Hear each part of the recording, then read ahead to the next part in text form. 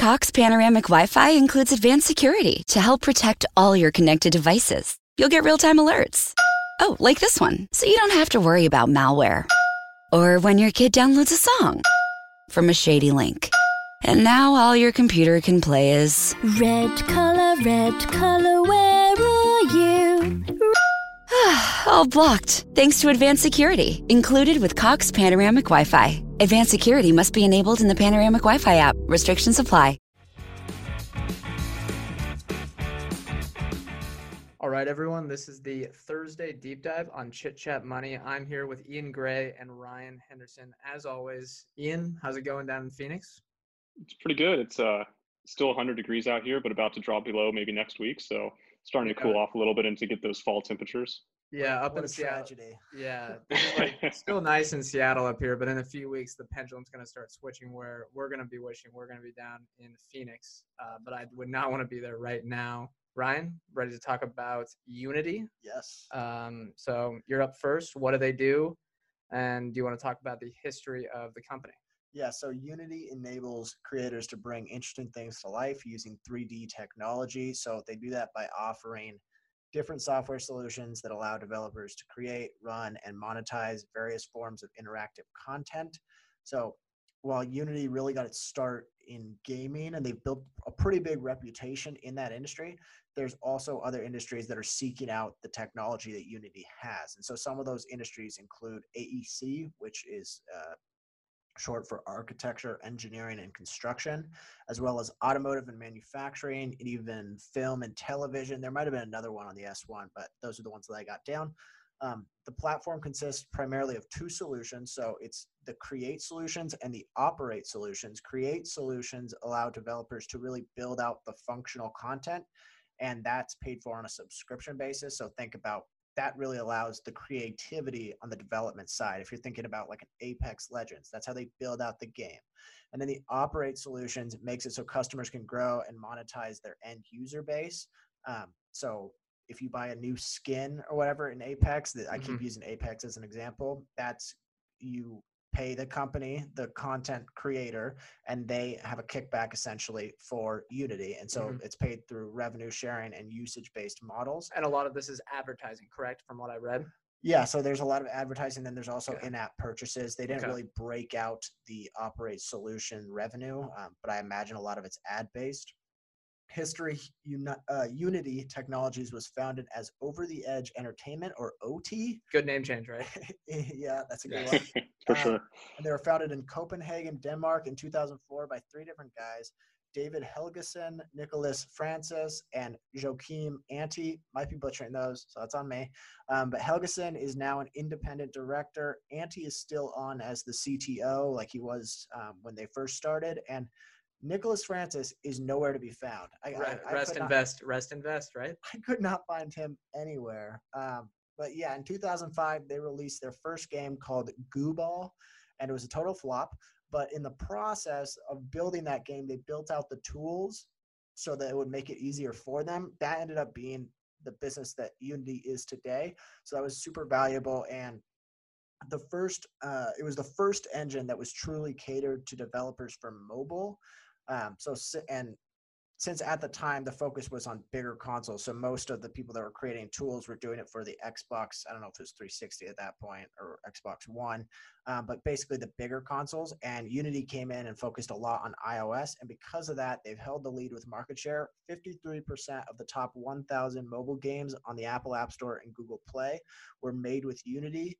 And then they IPO'd on August 24th. Hot IPO went berserk the first day, if I remember correctly. Yeah, we'll get into that on the valuation, but it's barely a month old. And yeah, I'll get into the industry and competition. This is a special one we do for the deep dive, so we can kind of get more of an overview on who their competition is and how their industry works.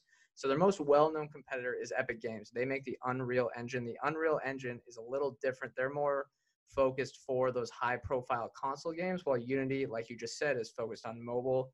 And the two business lines are, like you said, Operate and Create. Those are the majority. There's no other business lines at all, right? There's the strategic partnerships, which is small as well. Yeah, that's okay. That's like 10%. Yeah. So Unity is really riding the wave of this new real-time 3D content market that's a lot more feasible over, probably the last 5 years here, because more and more devices can actually have the compute to run these things. And then the Unity engine can help companies do that a lot well, because going and making a real-time 3D content game is difficult from scratch. So Unity is actually increasing their value proposition as they can help these developers do that. There's hundreds of mobile studios who work with Unity and competitors. For example, 93 of the top 100 work with Unity. It's tough because they're kind of building a new market here. So they cite on the S1 that they have some pricing pressure on the competition from Unreal. And a lot of the times from third parties, magazines, developer reviews, things like that, they kind of have Unity as not low quality, but less quality than the Unreal Engine. So if you want to do something fast and cheap, you build it in Unity. If you want to make it the best possible, you build it on the Unreal Engine. Those are kind of the oligopoly they have there. Well, duopoly, I guess. Yeah. And then lastly, Operate Solutions doesn't really have any direct competition. They're kind of in a weird niche market. You could say they're competitors with Facebook and Google, but they're not direct competitors, right? Because like with the advertising side, they're kind of competing with them, but there's no big competitors out there. It's a lot of small companies. Does Unreal not, I mean, I guess we don't know, but I believe, I mean, you could buy skins in Fortnite. I imagine they've created the tools to have in-app purchases, much like Unity. Unreal's done that, but Unity was first to market there, so they're a little ahead of the game on that front. Ian, do you want to get into management and ownership? Yep. So I'll start off by just saying the CEO, he's not one of the founders. He was brought in 2014. His name is John Riccitiello. He joined the board of Unity in 2013, and the founder, Helgeson, has said, he kind of brought him on the board thinking that someday he might make this transition to CEO, as Helgeson decided to kind of take a little bit of a step back. Before that, he was the CEO of EA, the popular game manufacturer, from 2007 to 2013. So he's been in the space for a while. Before that, he had a fund that was kind of interested in kind of the gaming space. One of the things that really runs throughout the S1 and the management team is this idea of creators. And they have this quote at the beginning of their S1 that says, "We believe the world is a better place with more creators in it." And that's something that really seems to run throughout the management team. Riccitiello, he took the reins, like I said, 4 years ago, and he believes that traditional businesses such as construction, car design, and filmmaking will eventually replace video games as Unity's main customer base and source of revenue. And I think that kind of goes to that creator aspect where they just look out at the world and see lots of creators, lots of creatives, and think we can capture that market because we have a great tool for creators. Yeah, and creator doesn't necessarily only apply to developers. I feel like some people get that wrong. In the architecture space, it's architects that are creating. Engineers with the architects, construction managers, things like that. It can really go down, and it can go down to even less technical positions as the process gets a lot easier and easier. Yeah, exactly. There's just, and that's what they've really tried to kind of open up the minds of investors with, to say, look at all these people who are creating things out there, whether it's games or movies or, architecture. There's just so many different markets where people are creating things, and this tool can really be helpful in a lot of those places.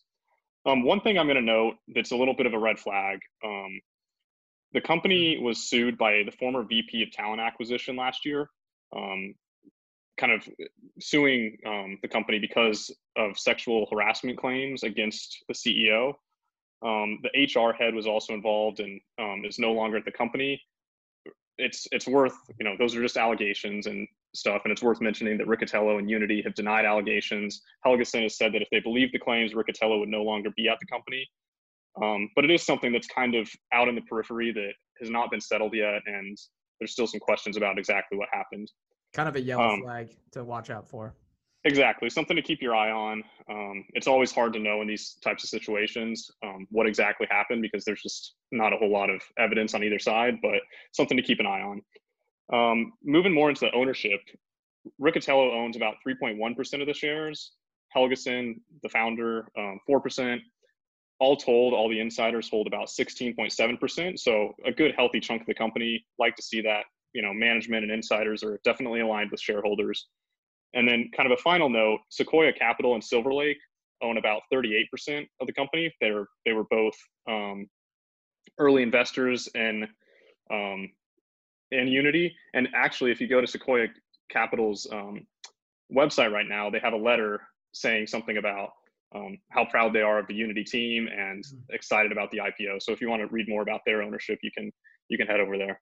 Nice. Yeah, and I think Silver Lake especially, I believe, started in on the Series D, but they averaged up each funding round. So they were constantly in each sequential funding round. So interesting out there. It's the SoftBank strategy, but it actually worked because it was a good business, right? Yeah. All right. I'll get into the valuation. Since it just went public, I like to note on these ones the shares outstanding because it's really hard. None of the aggregator sites calculate the EV to sales and stuff. You have to do it on your own. So they have 267.2 million shares post IPO. The EV, or the enterprise value, we are an enterprise value podcast, is calculated. This may be a little off, but I think from what I tried to estimate from whatever is trading today, it's about 25.1 billion. Obviously, that changes day to day. The price right now is $94.23, and the ticker is U, one of the 1 out of 26 that actually have a single letter there, which is kind of cool, I guess. EV to revenue, though, that is where we might get a little disappointed because it is 35.8 if you analyze the last 6 months, and that is when they got the COVID boost from everyone playing games. So that's a high valuation no matter how you put it. Their operating margin is negative 14.8%, so they're not profitable. Free cash flow margin a little better, but still not growing cash flow. They're losing cash every year at about negative 10%, and then stock-based compensation at about 6.1% of revenue. So at this valuation, it shouldn't dilute it too much. Yeah, and I'll dive into the earnings numbers, and this is all based off their S1, and I did full year 2019 numbers, not the last 6 months, so they have more recent ones if you want to go look at it. But in 2019, they had $542 million in revenue, up 42% year over year with about 78% gross margins. Gross margins have fluctuated, but they tend to stay right between around 77 and 81%, so it's pretty stable. And then negative 68 million in operating cash flow for 2019. That's a negative 12.5% operating cash flow margin. The year prior was negative 21, so it's trending in the right direction. And then obviously free cash flow is negative as well. 45% of their operating expenses were spent on research and development. I like to see that. I like that. Much better than having it all in sales and marketing. And they had a dollar-based net expansion rate of 133% for 2019. That was actually 142% in the first 6 months of 2020. That was due to the hike in gaming this year that we got from COVID, like Brett mentioned. And then they had 600 customers spending $100,000 or more, and that number grew 24% year over year. Of note, I'm pretty sure 92% of the customers spending $100,000 or more are gaming companies. Mm-hmm. That is correct. It while they talk a lot about branching out outside of gaming, they are very much a gaming provider right now. Yeah, currently, yep. Yep, and I'll go ahead and talk a little bit about the balance sheet and liquidity. So as Brett was mentioning a little bit earlier, it's hard to calculate a few of these numbers because we don't have financial statements from post-IPO. Yeah. But they raised about $1.3 billion from the IPO. So they have somewhere around $1.5 billion, $1.7 billion in cash right now. That feels high. It is high, and it really strengthened their balance sheet a lot. Yeah. Their current ratio now sits at about 5 times. But I think one of the reasons they raised so much cash is they're looking forward and saying, we're going to have to continue to fund some losses. And they're also looking to make some acquisitions. They've said in their S1 that they're going to continue to pursue acquisitions of products, teams, and technologies that complement and expand the functionality of our platform, add to our technology expertise, and bolster our leadership potential or position by providing access to new customers or markets. So they made about a $200,000 cash acquisition last year. I would expect to see some similar type acquisitions in the next in the coming years. Sorry, that's $200 million. Right. And one of the things before they had this IPO, they had a lot of money in goodwill, which is basically just the premium you pay on a business over its book value. And so sometimes that can be concerning because if you, oftentimes goodwill is written down as you realize that the acquisition wasn't worth as much as you paid for it, which can hit earnings, scare investors, that type of stuff. And so when you see an elevated level of goodwill relative to total assets, it's a little bit concerning. But with all the cash they just raised, that was lowered to about 10% of total assets, which is much more reasonable and isn't a big concern at the moment. They also have about $125 million drawn on a low interest revolving line of credit. The projections were that they'd pay that off once they get the proceeds from the IPO. Again, very small amount of debt compared to how much cash they have now, and not really a concern. And it was low interest in the first place. So really the balance sheet is looking pretty nice. Yeah, no concerns there. All right, we're going to hit the ad break here, and then we're going to get back to the second half of the show, talk more about Unity and their potential going forward. All right, welcome back in. First up is competitive advantages for Unity. Ryan, do you want to go first? Sure. Yes. Switching engines is pretty tough. And so that's sort of my advantage here. According to developers online, it's hard to switch, and sticking with the same engine allows you to reuse tons of code that you've written before, which is a major time saver. It also takes time to switch. They said, and this was through like Quora or all those Reddit forums or whatever, and they said it takes months or sometimes multiple game releases to get used to a new engine and be as good as you were with like an older engine. So since they have such a head start on the mobile or the iOS, it's going to keep a lot of those businesses to just stay. Now, for the bigger consoles, that might be a little tough, but yeah, I think a lot of these developers are just going to be like, well, we don't need to upgrade. Unity has the tools we want. It leads to a lot of stickiness and potential pricing power. No, that makes sense. It looks like Unity's business model is very sticky. 142% dollar-based net expansion rate. That is a good indicator of that as well. Yeah, hard to beat that. Hard to beat that for sure. All right, I'll talk about mine. I like how they make it free and easy to get in early with students. So they may be giving up some revenue in the short term, but it does build that developer base and helps them go onto Unity first, and then they learn all this stuff and the hours needed to learn Unity, which, it's the friction that keeps people on, like you were saying.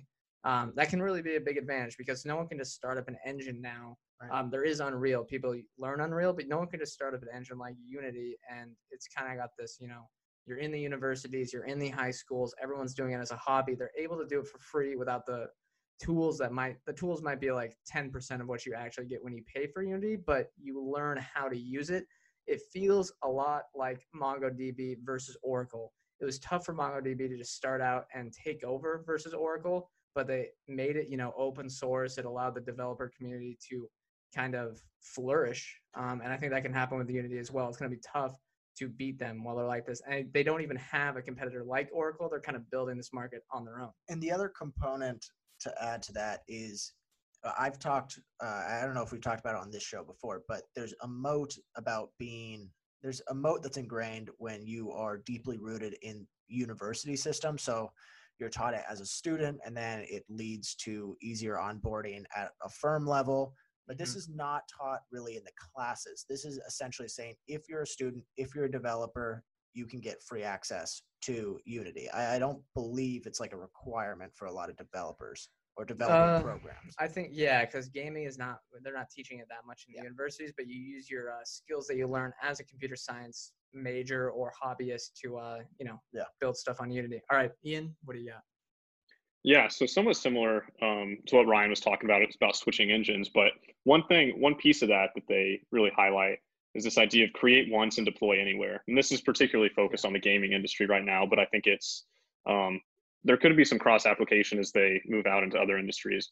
But basically what they do is they say, hey, build your world, build your game, and then we do all the back end coding, right? They don't have to figure out how to code it for an iPhone and then, recode the whole world to put it onto the Xbox and so on, right? They can just build their world once and then they can deploy it anywhere for all these different games. And so they don't have to be constantly learning, different software languages or different types of things to make it work for these different consoles or different types of platforms out there. They can just focus on their craft and less on making sure that it's ready for distribution. No, I think that's a huge value proposition, and it honestly feels like the take rate that Unity is getting right now is not really what the value they're creating. So it makes me think that Unity may have pricing power, but that's something I'm not confident in saying. It feels like they do, but I don't know yet. All right, what do you have for future growth opportunities? Okay, well, mine is a little small, but it's partnering with Autodesk. I think that's very interesting for getting into the AEC market, which Autodesk is huge in. And again, AEC is just, architecture, engineering, construction. That's kind of those design markets for the technical fields, mainly, buildings, whatever. So they estimate that the non-gaming market is an equal market opportunity, to the gaming market. The easiest thing to see, is working with construction design. That's a huge market. You could even integrate stuff with AR and VR there. It seems like that would work. They have a quote here. If you're kind of confused on what Unity would even do, they have a quote on here, and I hope this can help. So they say, now it's easier than ever to create rapid interactive designs with Autodesk 3D tools and Unity's real-time platform. So they make your designs real-time. They can easily transfer files between Autodesk products and Unity, take advantage of Unity's huge community of developer talent and support, and reach the broadest audience possible with Unity's compatibility across 25 plus platforms. So you can get any of your products, like Ian was saying earlier, across mobile, PC, VR, and AR stuff, which is pretty big in those business communities. Yeah, and I'll hit my future growth opportunity next, but a lot of these are going to be outside of gaming because there's not a whole lot more they can do in terms of customer expansion. Like they're not going to be able to branch out. It's a duopoly. And I mean, they might be able to get some of the smaller development teams that are not using the toolkit yet, but it's more of gaming grows, they'll grow with it. Right. And it's growing pretty quickly. So, that's good. And so the one I took here is the automotive industry as my future growth opportunity. They're the leader of virtual experiences at Volvo was quoted saying, "Our cases for Unity are increasing almost every week, from car design all the way to the consumer-facing experiences. We are using Unity to bridge departments and enable better collaboration." As the race to self-driving starts to ramp up, that's sort of one of the big things. And even EVs, like they have to be able to design and use Unity-like tools. I think Unity is going to be the big provider for the AR and VR possibilities for automotives. And I mean, that's an industry with deep pockets. And there's a lot of R&D spend, in that industry. Yeah. Ian, what do you have? Yeah, like you and Brett were talking about, I think there's a lot of future growth in adjacent industries. So the one I'm going to pick out is the film industry. I've got quite a few friends that are in the film industry. And so I recently just heard about an application of Unreal Engine from Epic in the film industry. And so I kind of was checking it out. And there's a lot of cool stuff going on. Typically, I don't want to get too in the weeds here, but typically when people are shooting computer generated images for movies, it's been done using a green screen, which has a lot of great, applications, but some of the issues are you can't change things in real time. It's all done in post-production. The director can't actually see the scene that's in front of him. So he has to be able to kind of imagine what it's going to look like. Sometimes even things as simple as lighting, it's hard to light those types of scenes. And if you've ever talked to a film major or a director, you know that they really care about lighting. And so green screens make that difficult. What Unity is kind of positioned to do is you can create these big, you'll have to look it up online. It's hard to really explain it, but just these massive screens that go around an entire set. And these screens have these backgrounds on them that have these super bright LED lights that then can basically provide, it looks like the scene is. And so they're able to take these, to film these scenes in real time using things like Unreal Engine or Unity to project backgrounds on it, to project other characters on it, and mix both the real life people with these screens in the background. One recent example of this is for any of you Disney Plus fans. The Mandalorian used a lot of these types of shooting atmospheres and used Epic's Unreal Engine. And so what's really cool about it is the director can say, you know what, I actually want more sunlight. And then they can brighten up the screen. They can provide a brighter sun. They can say maybe the sun, especially in stuff like Star Wars, maybe the sun should be a little more orange or a little bit more blue or something like that. And they can change it in real time. Someone's standing over there with an iPad adjusting the scene. They can say, I don't really like that rock formation in the back. Maybe we should take it out. So it just creates all sorts of use for the directors. They can really direct the scene in real time. And just think, if you were trying to shoot a sunset scene, you're no longer bound by the sun. You can actually fix the sun in place for the sunset scene, and you don't have to travel to the beach. You can just be in your studio. And so it provides all sorts of benefits for the film industry. Yeah, it seems like it's providing a lot of value. And I think I said that before, but the way that people use it, the Unity stuff is super helpful and like saves just a ton of time and makes it a lot easier to make all these films. All right, last section here, highlights and lowlights. Ian, do you want to kick things off? Yeah, so I'd say some of the highlights are I'm just going to touch on one main one really, but they're recreating life, just in this virtual world. And that just has so many potential markets. It's hard to think of a market that wouldn't benefit from some sort of application of this. They've got a lot of cash right now. Cash flows are trending in the right direction. A couple of my lowlights are we don't really know how it's going to respond as a public company. It hasn't even reported its first quarter yet. So right. I'll be keeping my eye on that.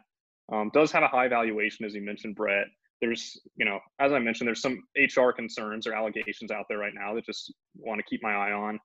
And one final lowlight that I'll touch on is the CEO didn't really have a great tenure as CEO at EA. The stock was down, which was due in part to the Great Recession, but also it kind of stayed flat for a number of years, which was a tough time in the gaming industry, but some of their competitors did perform better than EA.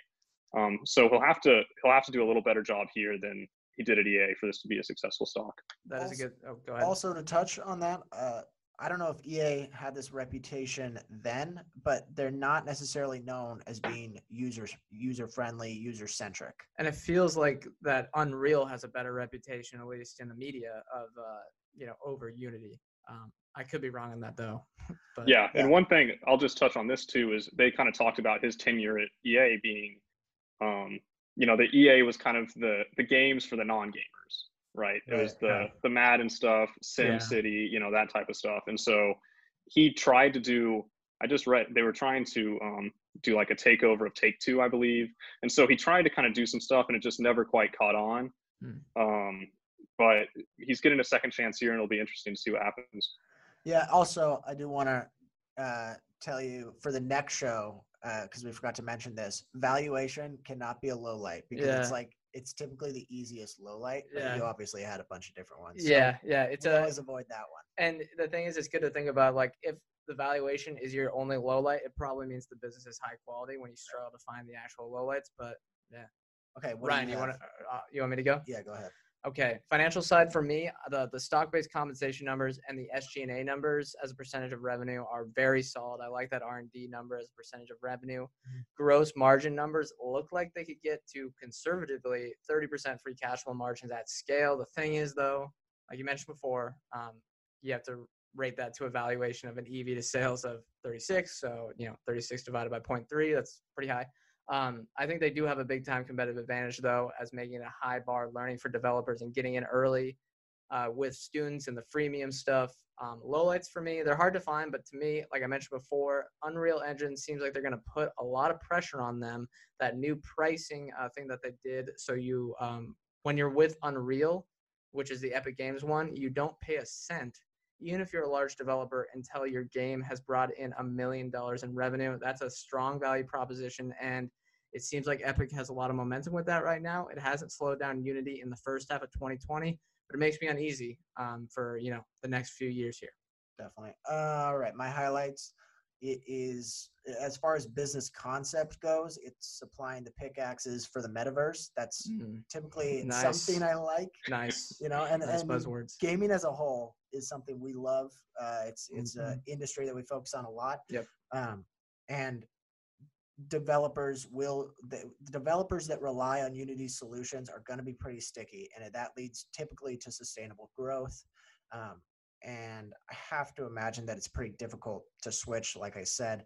And then lowlights, though, I actually have some real concerns here for the lowlights. Over the next 2 years, there's going to be the new Xbox console, there's going to be the new PlayStation console, and there's going to be, we believe, potentially, yeah, the Switch Pro. Yeah. So all those consoles are supposed to be better tech, higher quality, more immersive. That feels like developers are going to lean towards Unreal based off what we understand of the two engines.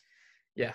And so that's a serious concern for me. The other part is Unity's basically said, we're trying to go for beyond gaming. We want all these adjacent markets, but 60% of their revenue comes from Operate solutions. Operate is solely gaming.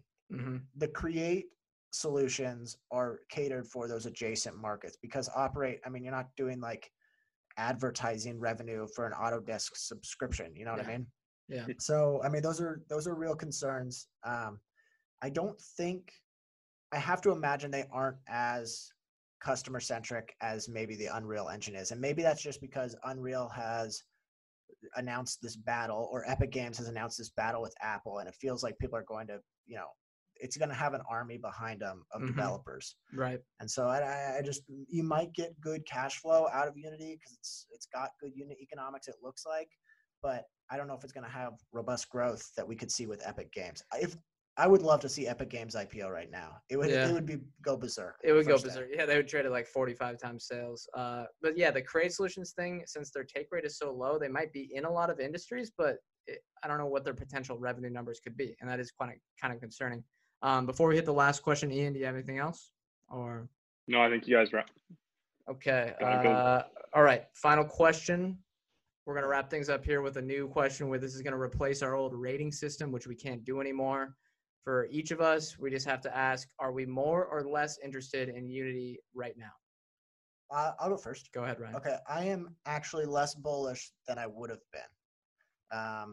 Looking into it. After looking in, I mean, it seems weird that there's this massive TAM. It's a duopoly. They have 53% market share or whatever, and they only have $500 million in revenue. That seems like they're dramatically underpriced, or they can't raise prices for some reason. And a lot of it is from Operate solutions, not from Create. Yeah. So I don't know. It's a little concerning to me, and especially at where it trades. Yeah, especially for the valuation it has. That's sort of an independent discussion on its own, but it just seems like maybe the growth rates aren't as sustainable as I would have guessed they'd be. Yeah. Ian, do you want to go? Yeah, for me, I'd say I'm a little bit more interested than I was just a couple of days ago. I hadn't ever looked into Unity before, and I didn't know much about this space. And so it was intriguing to me, especially we've talked a lot about the different industries they could hop into. And if they're really able to execute on that, I think there's a lot of potential. The one thing I will say, and I'd like to kind of hear your guys' thoughts on this too, is for me, I'm sitting on the sidelines for now. I got to see what happens over these next couple of quarters. But do you guys have an approach for whether you invest in new IPOs right away, or do you give it a little bit of time? Anything IPO related, we tend to wait. Yeah, especially the last few years, it's been so volatile. It makes it really tough to hold on to, like we've seen stuff trade up 100% and then down 30% within the next 3 days. And they don't have the public company filings. So also, I think, Ian, you nailed it. If they can execute properly on the adjacent markets, they're going to be great. They can grow for the next decade. That they're priced like they are going to execute well in those. And so you don't know if they're going to win those markets over the Unreal Engine. And if the Mandalorian is any example, the Unreal Engine seems to be winning. Yeah, yeah, that's true. All right, I guess I'll go with mine. I'm less interested. I think they can grow solidly for the next, few years here, but it's priced like they're going to grow like someone like Snowflake or Zoom Video. They're priced at a superb premium. EV to sales of 36 is, it's ridiculous, and you have to think that they're going to be able to grow sustainably for the next few years because at their cash flow margin that you think they could have or their earnings margins. It's just tough to get my head around, and that's why I'm less interested. All right, before we wrap up, Ian, do you want to say where people can find you or stay in contact? Yeah, you can find me at iangraylive.com or on Twitter at iangraylive. All right, that's going to do it for the Unity episode. Hard to say there. Remember, we are not financial advisors. Ryan, one second. Before the end disclosure, remember, YouTube. Yeah, you can find us on YouTube. You can watch this. Yeah, someone might be watching right now. Yeah, there you go. And then also Twitter and email chitchatmoneypodcast@gmail.com. If you're interested in having us do a show or you have some recommendation, we'll gladly take those. We'll gladly take those. All right. Further disclosure to wrap things up. Remember, we are not financial advisors. Anything we say on this show is not formal advice or recommendation. Thank you all for listening. We'll see you on our next episode.